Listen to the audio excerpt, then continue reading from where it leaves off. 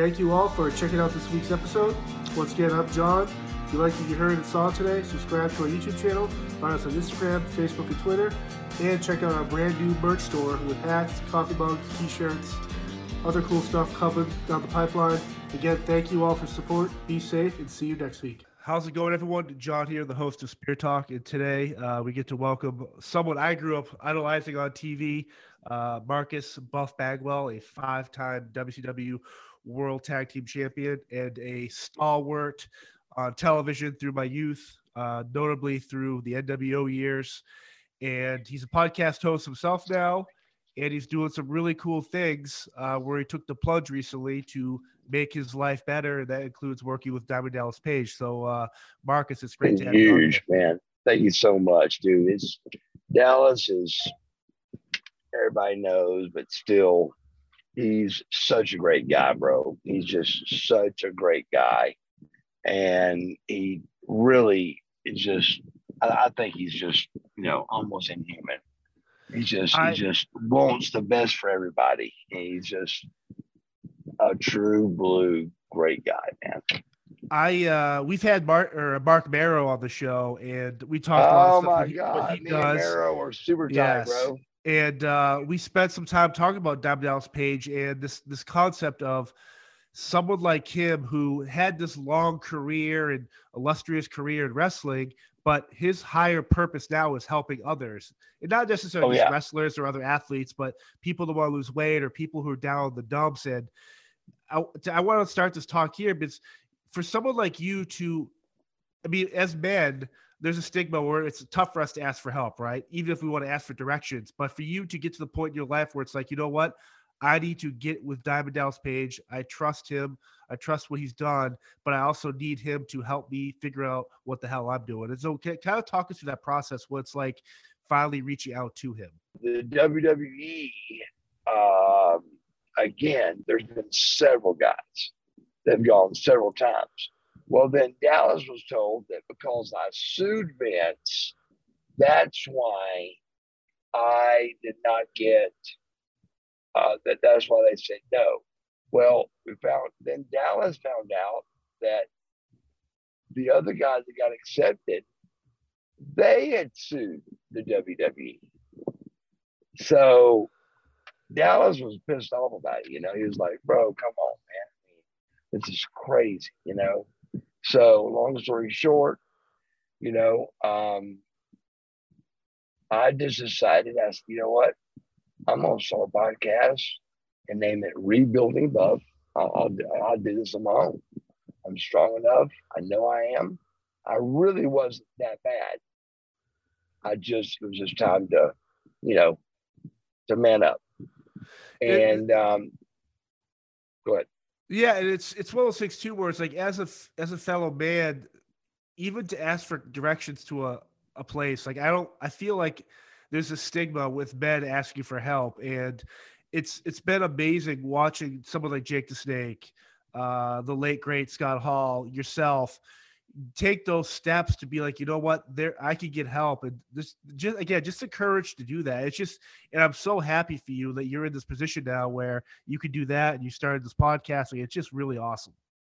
Well, thank you so much, man. I really appreciate it. I feel like I'm the kind of guy that's the most selfish, unselfish person in the world. But, I've got to tan. I've got to train. I've got to eat certain ways. So I know that that's a lot. So I try to do the other side as best I can to be, a good guy. And, but I've never put somebody else in front of me. And I did, and it worked. And I started realizing how much it meant to me and how much better I felt by putting them in front of me and making them number one instead of making me number one. And just not making it about me, making it about them. Step up and help CC. Step up and help T-Dog. at the crib. Step up and help Mildred. He was, you're the only one that helps with dishes. I said, baby, I said, I'll be honest with you. I mean, I look like it, but I'm a clean freak too, you know. Right. So I'm right here. I'm right here with you, baby. And so we went from clashing to, being a family. This is like a Big Brother show, but we get along. We're trying to be a family, not be arguing and stuff. Right. It's all part of being organic too. Like the anger obviously stems from you put the time in and he put the time in. So I mean it's totally understandable. Right. As you step into that house though, and I know I don't want to bring up the tragedy of Scott Hall, but I know he was successful with that program, everything we saw through him, but here you are going through that house after his passing. It's like, did that have more of a profound impact on you? Oh, bro, for starters, let's go both of them. I mean, Jake and Scott came through there. So he's 8 years sober now. And Scott, Dallas at least gave him 10 more years in his life. And that's how Dallas looked at it. And that's how Dallas feels, is he at least gave him 10 more years, because Scott wouldn't have made it 10 more without Dallas. He wouldn't have. Right. So, long story short, he feels like that makes him feel like, okay, I did all I can do, with that. But at the same time, we all wish Scott Hall was still here, But I heard something the other day that I want to share with you that's deep. And it was a guy, I'm not going to say his name, but a guy that said that Scott was real paranoid about COVID. And he was wondering, with all the stuff we've heard about COVID, getting a shot today and having a stroke tomorrow. And I mean, there's just so much out there. Right. In other words, I'm never going to take a COVID shot. People can do what they want, freedom of speech, all that. Go get your shot if you want to. I'm never going to do it. Never. Right. Never. What I've heard and what I've seen. But he thought, his opinion was, he goes, I'm just saying. He goes, what if he just went crazy on getting every shot he had to get, and that caused the blood clots, Right. So, we'll never know. We're not God. We'll never know. But it was a different spin on it. It really was. Because Scott Hall is like Elvis. I mean, 6 feet under, bro. He's going to be just as powerful as he was above ground, bro. Right. He's Scott Hall. I mean, he's going to still change lives, and he's just Razor Ramon, bro. I mean, my God, one of the biggest stars in the world. When I found interesting over the years, getting to talk to different wrestlers and all different, whether it's TNA, WCW, WWE, whatever it is, I've always been amazed by the sense of like the family or like the brotherhood, sisterhood type thing, where it's like, sure, you might be in rival promotions, whatever, but at the end of the day, like you stick up for each other. And one of the coolest moments I've saw a couple of years ago, when Bret Hart, that fan, jumped the ring, and all these wrestlers beat the crap out of this guy, and rightfully so. But it was that moment I realized there are people here that don't really know each other, but because it was a wrestler being attacked or someone saying negative things about him, sure, they all jumped in. And I talk about that because I think it's super powerful. Well, I'll tell you an incident that I was actually completely in, and it was in Macon, Georgia. And a fan, keep in mind, when a fan jumps over that fence, he's paid for. Yeah. He's paid for, legally and all that, he's paid for. But at the same time,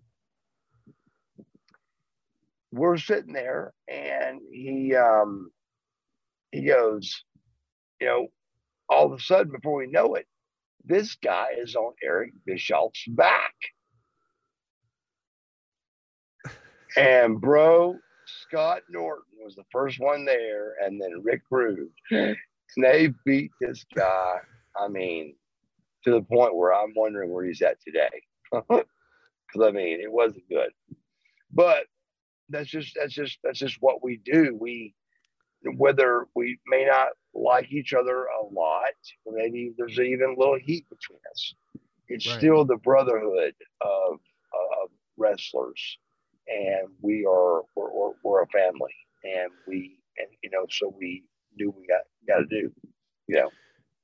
At what point in your career did the lines blur between Marcus Bagwell and Buff Bagwell? Like, was there ever a point in your life where it's like, man, I don't know who's who when I look in the mirror? No, absolutely not, because I'm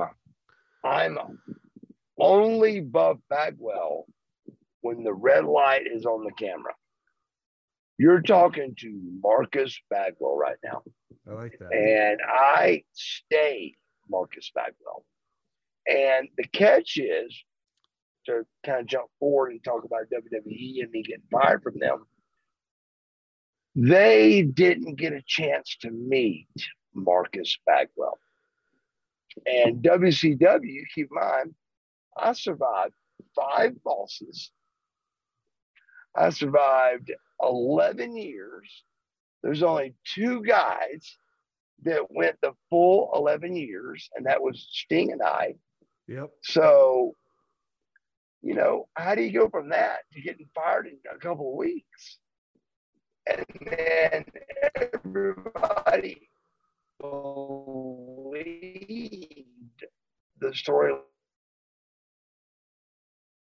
Trying to make it in the WWF at the time, and I'm gonna call my mom for drives and literally drives and be back at my home that night. And then Atlanta was Raw. Come on, you just don't do that. And somehow or another, the public believed it. Now, the horrible match. What's so bad? The mother thing is ridiculous. But at first, everybody believed it because Jim Ross called me up and said, keep in mind, I only got 3 witnesses to this story. Jesus Christ, me, and Jim Ross. And he said, hey, buddy, stay home, let your head heal, and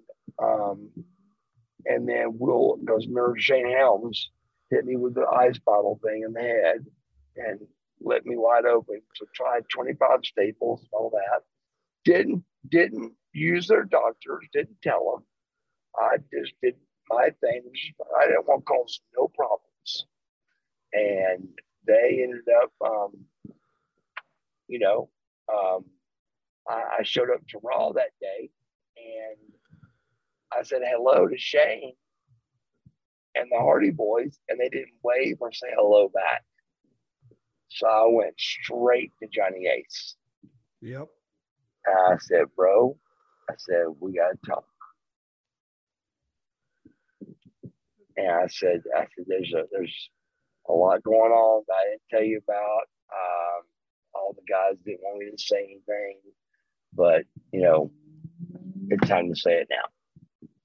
And so I did, and he got everybody together and made everybody kind of make up and stuff. Because keep in mind, Johnny's job was to have those 12 WCW guys that got hired, from your Chuck Palumbos, your Gendrax, your Stasiaks, to your Hugh Morrises, to your Booker T's, Buff Bagwells, and Dallas Pages.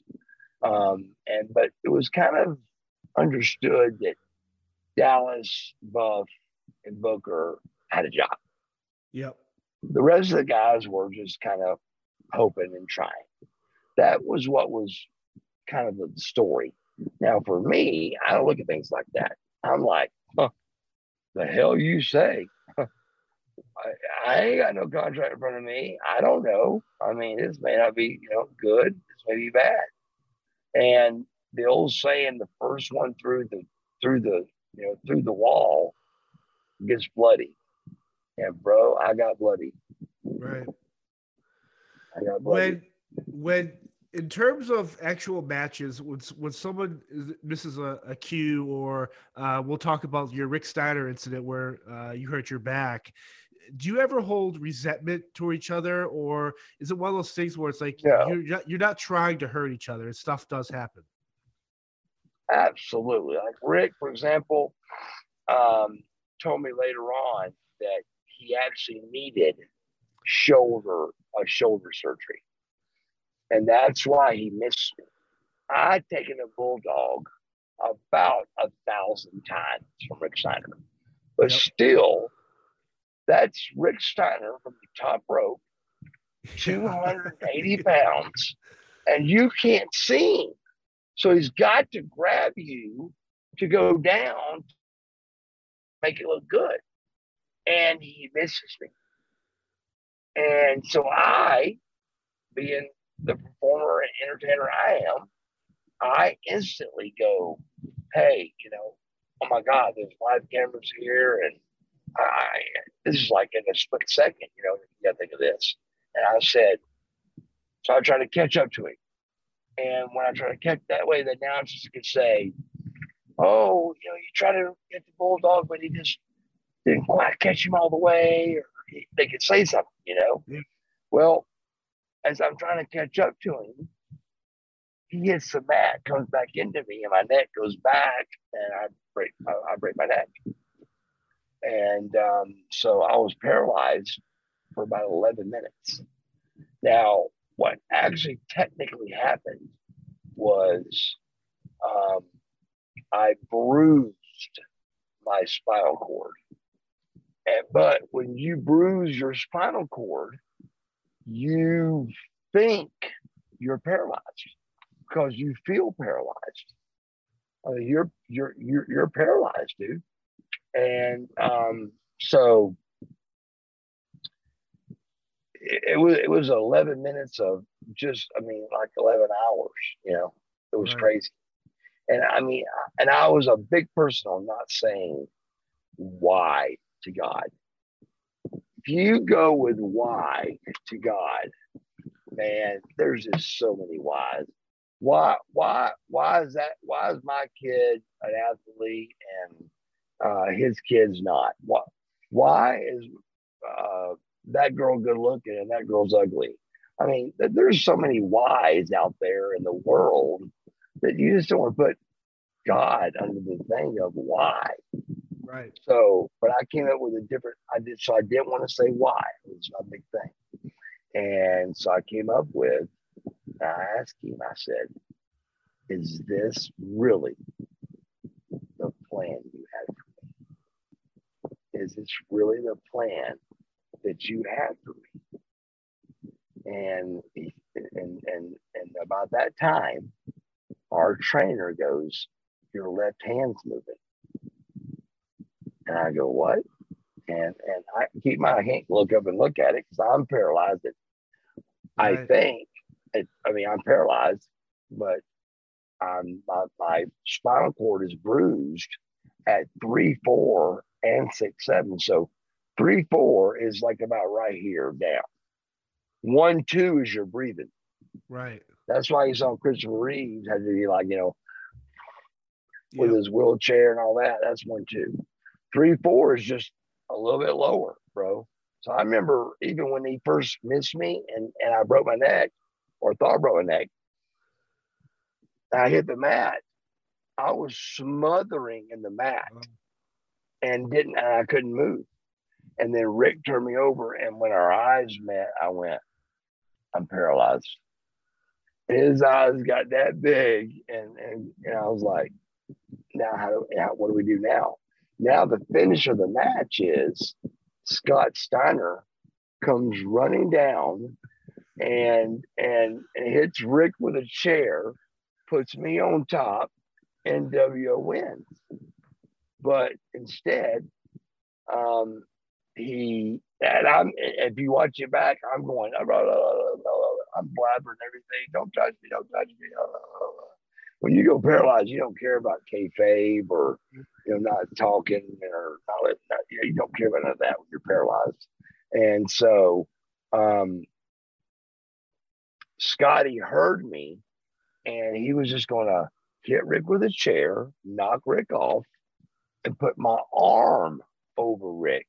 1, 2, 3, NWO wins.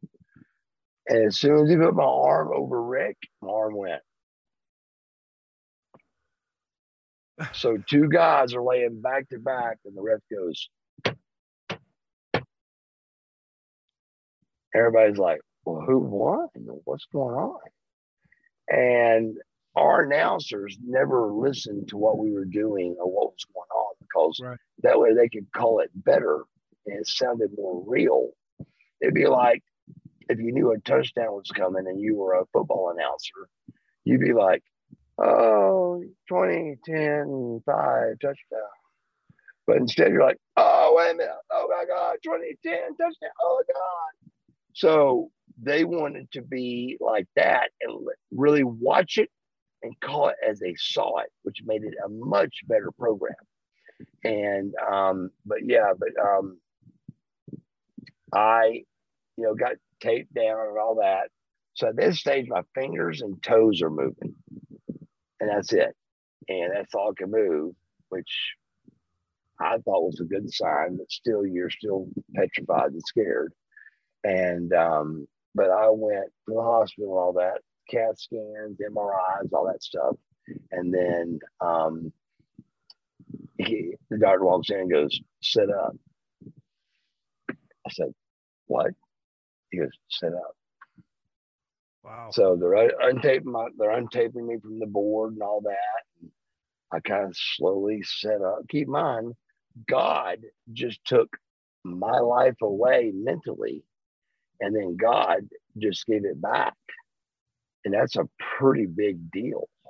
And I was like, I kind of set up and moved my arms. I kind of posed and just felt my arms and everything. I said, you got to explain this to me. And that's when he explained it.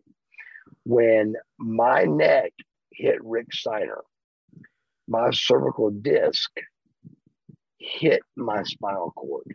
It did not sever it, it hit it. So when it hit it, it bruised. So medically what happened to me was I bruised my spinal cord.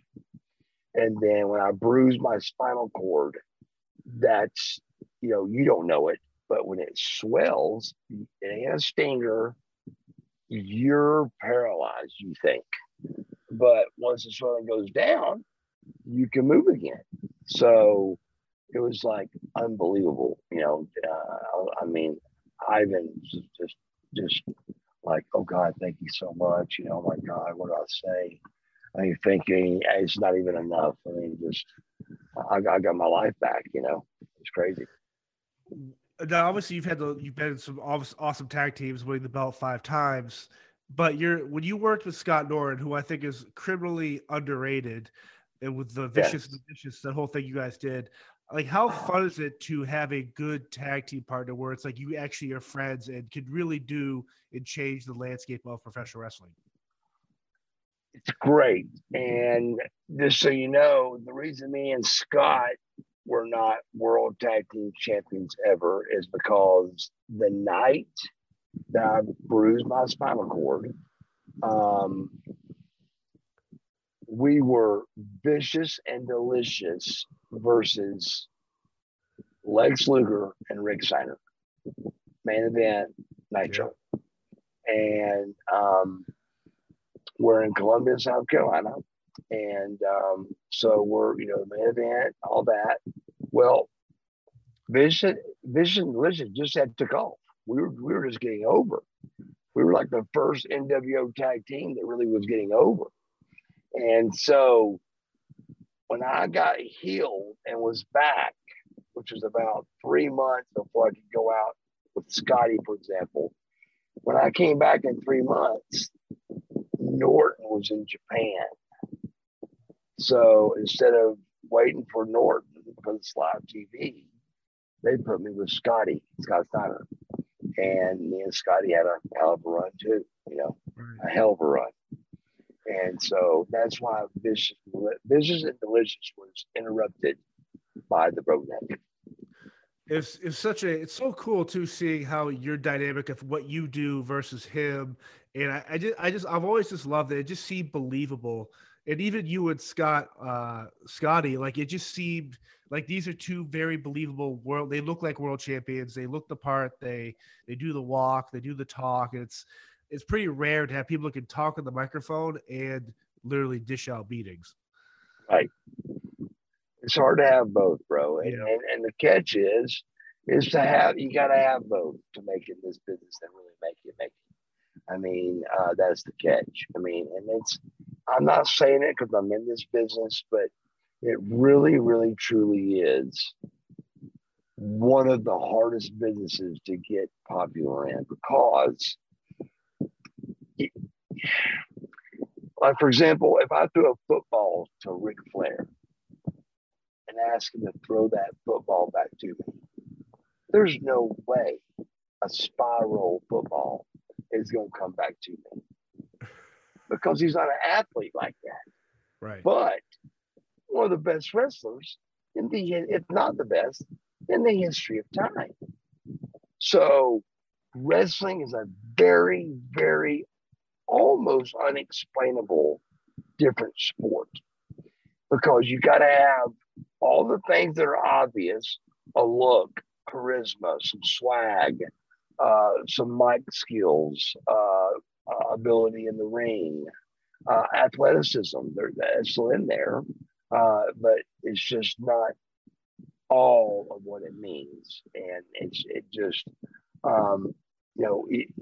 being around Rick, learned so much. One of the things Rick taught me was you're only as good as who you wrestle. And I was like, wow, you're right. Because I don't care how great you are. If you have somebody with you that's at least decent, the match is going to be horrible. Horrible. Because you're only as good as who you wrestle. And that's what got me over with all of the older guys that loved me so much, like Rick and Arn Anderson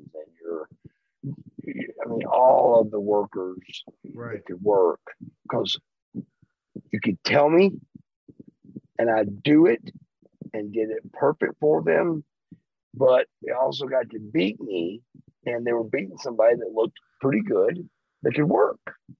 So it wasn't like beating a job guy. It was beating somebody that really, had a look, had a swag, had some charisma, and was a rookie coming up in the industry. And so it just worked. And then they did the Sting coming out and saved me from the Dangerous Alliance, and they beat me to death.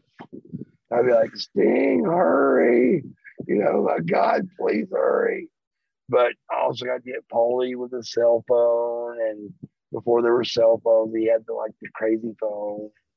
And so, they did me right, but I was rubbing elbows with Sting at every TV taping, because whoever Sting was going to wrestle, I had to go out and get beat up, and Sting would come save me to make it, hit him a baby face, and he saved the rookie, and him and Rick Rude had an angle. And then Van Vader, same thing. Van Vader beat me up, kept beating me up. Sting came out, Wichita, Kansas, never forget it. He came out, got me, grabbed me, saved me from the ring. But at the same time, I'm getting rub elbows with Sting, an icon, and was lucky enough that he liked me and loved me, and I love him, to give me that chance, the opportunity at the same time. But it was just really, really, really a lot of fun, and it worked. You mentioned kayfabe earlier, and during the height of the NWO, which was just pure insanity, rewrite the rules, you guys do your thing. Was it tough to maintain that sense of we're NWO when you're flying to a city or driving to a town? Like, how did that work? Or was there rules in place where it's like, hey, if you're NWO, you got to stay NWO, even on days off? Oh, well, times changed. Like, for example, when Bill Watts was running the company, right before Eric, Bill Watts would fly the baby faces on one plane Oh, wow. and he flew the heels on the other. And if you were caught talking in the gym together, you got fired. I mean, Bill was real big on kayfabe, and now kayfabe's completely gone. Everybody's smart for the business, and it's entertainment. And but at the same time, I think it's been a great thing to happen because it's people want to hear the people want to hear the David Copperfield trick. They want to see the David Copperfield made the tiger disappear. They want to know it, but at the same time, that's kind of like wrestling. It was they didn't know how we quite did what we did, and to do it without tripping, falling on live TV, and pulling it off is what made it successful. Do you feel like shows like Dark Side of Wrestling or other I think the Beyond the Mat documentary from the decades ago, do you think that does more harm to wrestling, or is it what you're talking about kind of peels back the story of how this guy was murdered or how this match went or if the Montreal Screwjob was real or not? Like, or do you think some of that stuff just be kind of left to the imagination of the viewer?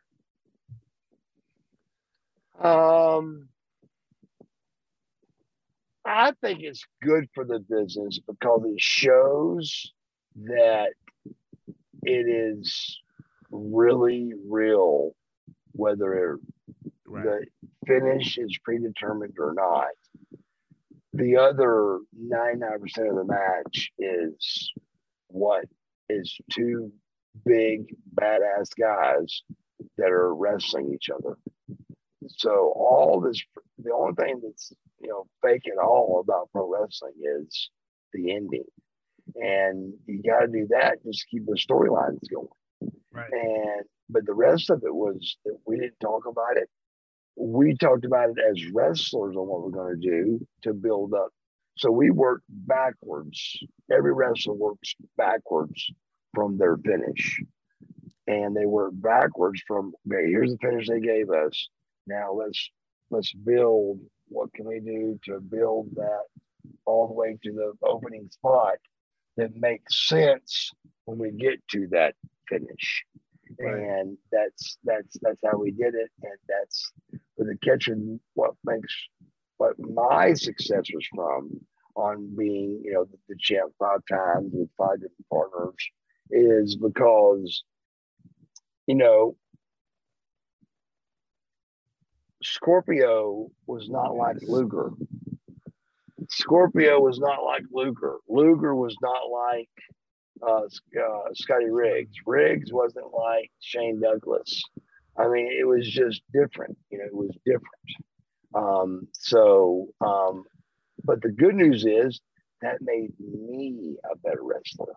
It made me to adapt to, because I was the little one.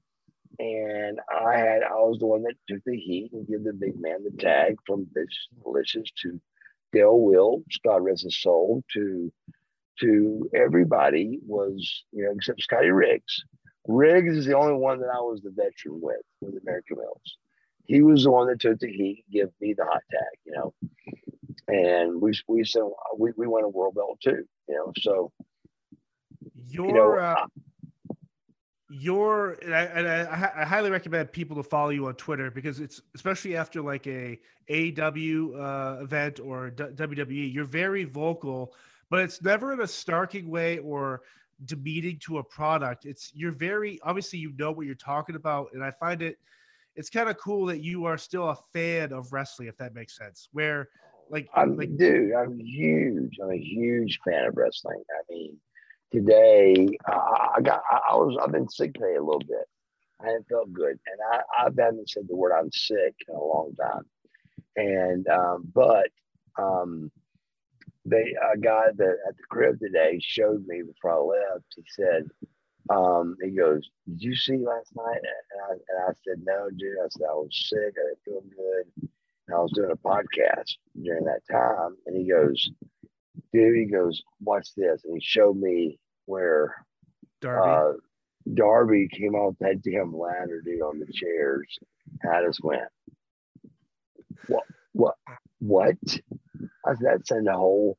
I said, he goes, why do you think he did it? I go, because they got it. They keep upping the game, and the ladder gets higher, and the odds get more and more. And it's just the way it is in the business. I mean, if you did the same thing again, it wouldn't. I mean, the chair thing you could do 1,000 times and they get over.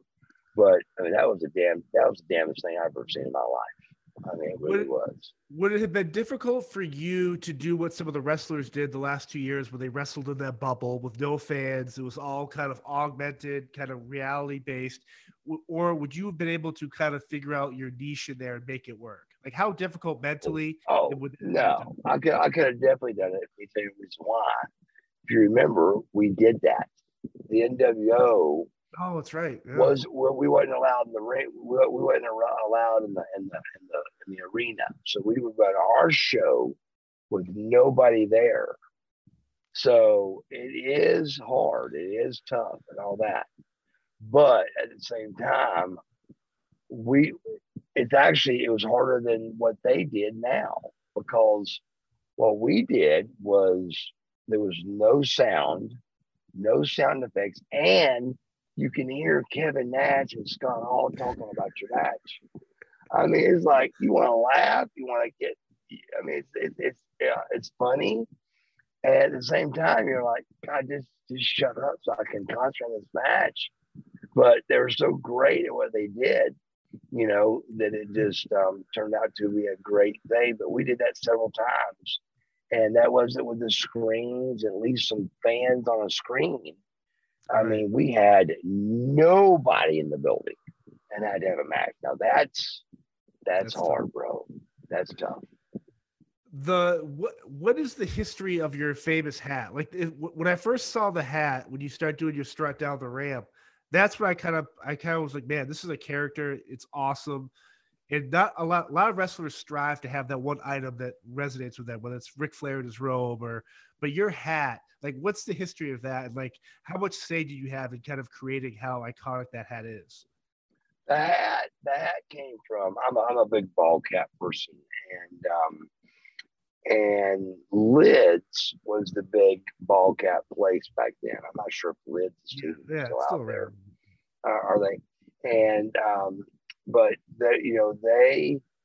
we went there one day, and on the top shelf, way in the back, we see a top hat, and my wife goes, let's try that top hat on. I said, what? And so I put it on, and as soon as I put it on, she went, Mark, that looks incredible on you. And so I thought, well, damn, let's buy it. Maybe I can do something with this. And then my mom is with the thought of my face on the top. And then it just kind of went from there as, bro, the hat gets booked, and I come along with the hat. It's just so cool. All that stuff, those memories. I just even talking to you now. I've always been blown away where everyone I know, whether you're a doctor, a mechanic, a farmer, a student, whatever it is, whatever generation you are, the idea that wrestling, people love wrestling, and it always goes back to times where I was watching my grandfather when I was little, or my father, where I just like, oh man, just all that stuff. Like, I remember my dad telling stories when they went to the old Boston Garden where Dean Morocco spit on him because he was a bad guy at the time, and Hulk Hogan came out. Like all these memories you have of this stuff. It's like I always wonder if generations from now, like who are the 10-year-olds now that are going to be looking at the Darby Allins today and stuff, and going like, oh man, remember this? Like I never want this idea of wrestling to go away. Right. To answer your question, like I'll catch myself talking to fans about, NWO and wrestling and all that stuff. And I'm trying to dodge the question that's getting ready to come. And they'll say, how long ago was that?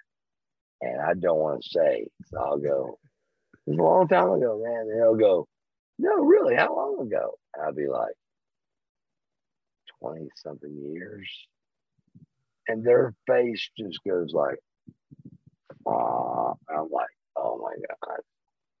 Because what was cool 20 years ago and what was happening, I'm still getting booked for, and people still come up to me and love me, and I love them because I'm a huge people person. Right. And so it just works. It just works. It works, but it works because of being in the NWO and having that great run we had. Yeah, it's just awesome. And kind of to tie into like your podcast and stuff, Rebuilding Buff. What are your goals for that? If people want to check it out, like where do they hear that? Where do they tune in? Stuff like that. It's on all the major platforms, and we're on Twitch now. Our Awesome. big thing is on Twitch. But we also, like last night, Medusa was on our show. I mean, just because she came into the, the chat room. But I got a really good podcast partner that helps me out with all of it, and we just once a week we go out and just do a podcast, and it just, we just talk about the shows and who I like, and from the Jungle Boy to all those guys. I mean, it's just it really is just it's a different era, bro. It's a totally different era.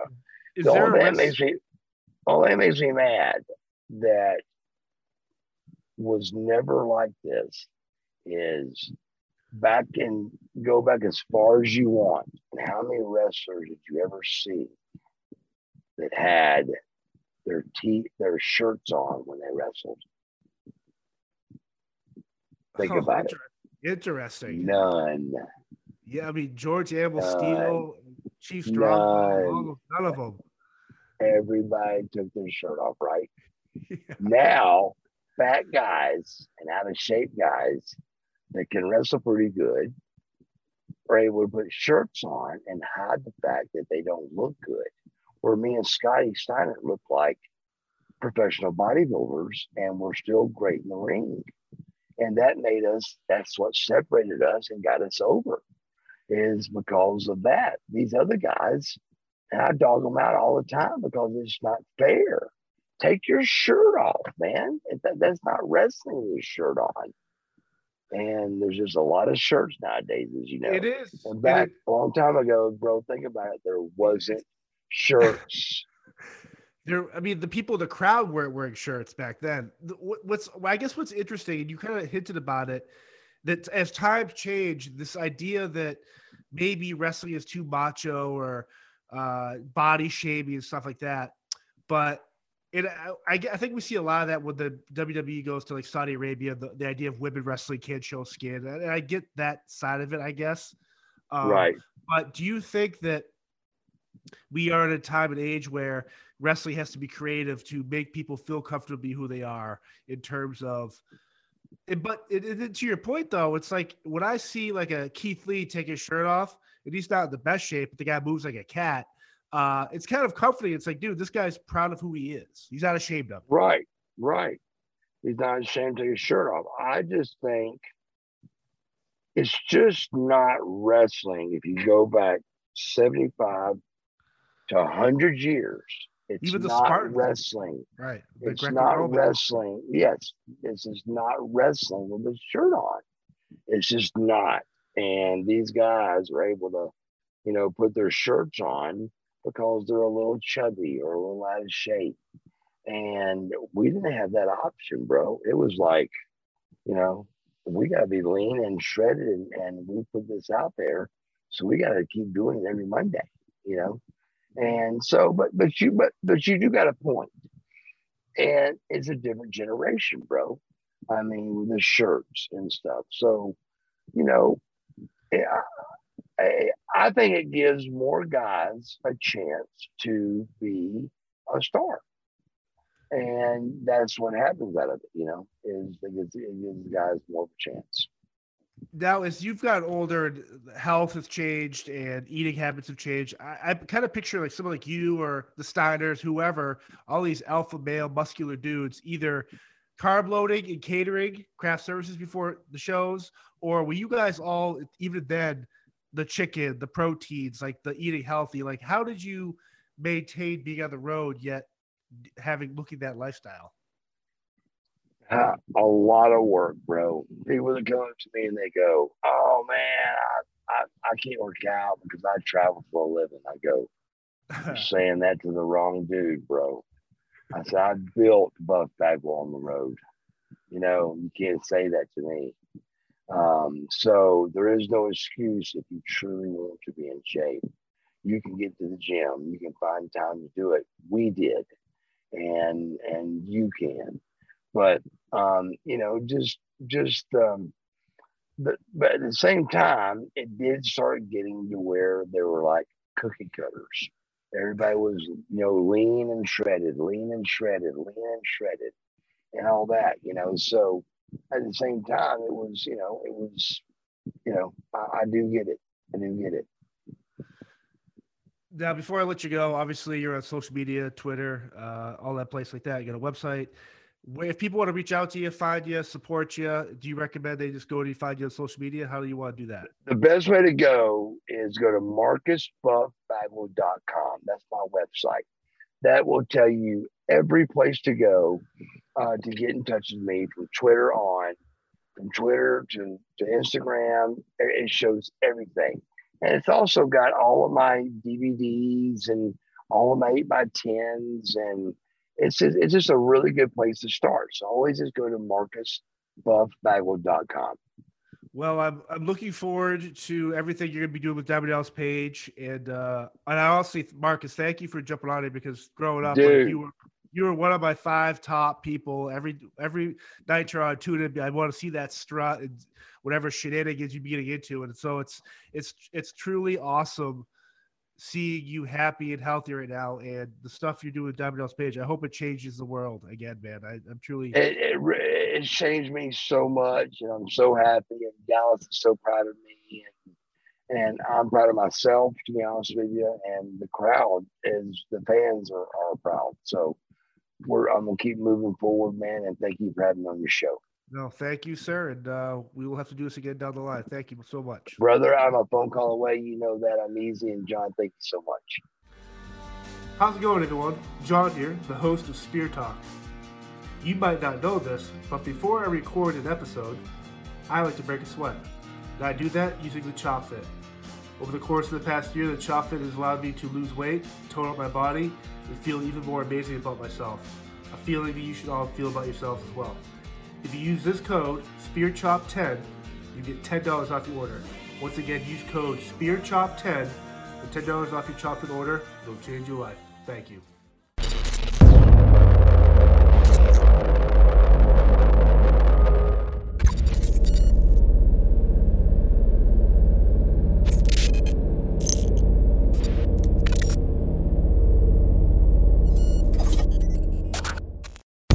It is your favorite girl.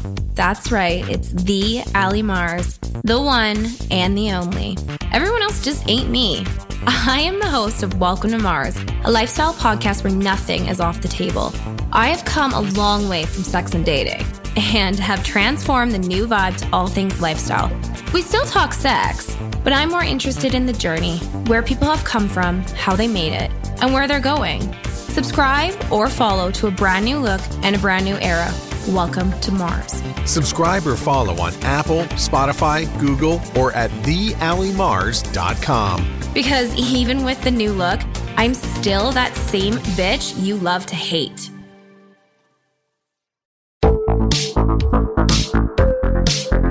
Hi, I'm Connie Thiessen, the host of Broadcast Dialogue, the podcast. We focus on Canada and the challenges facing Canadian radio and TV, as well as highlighting those moving the industry forward from podcasting and streaming to new broadcast tech.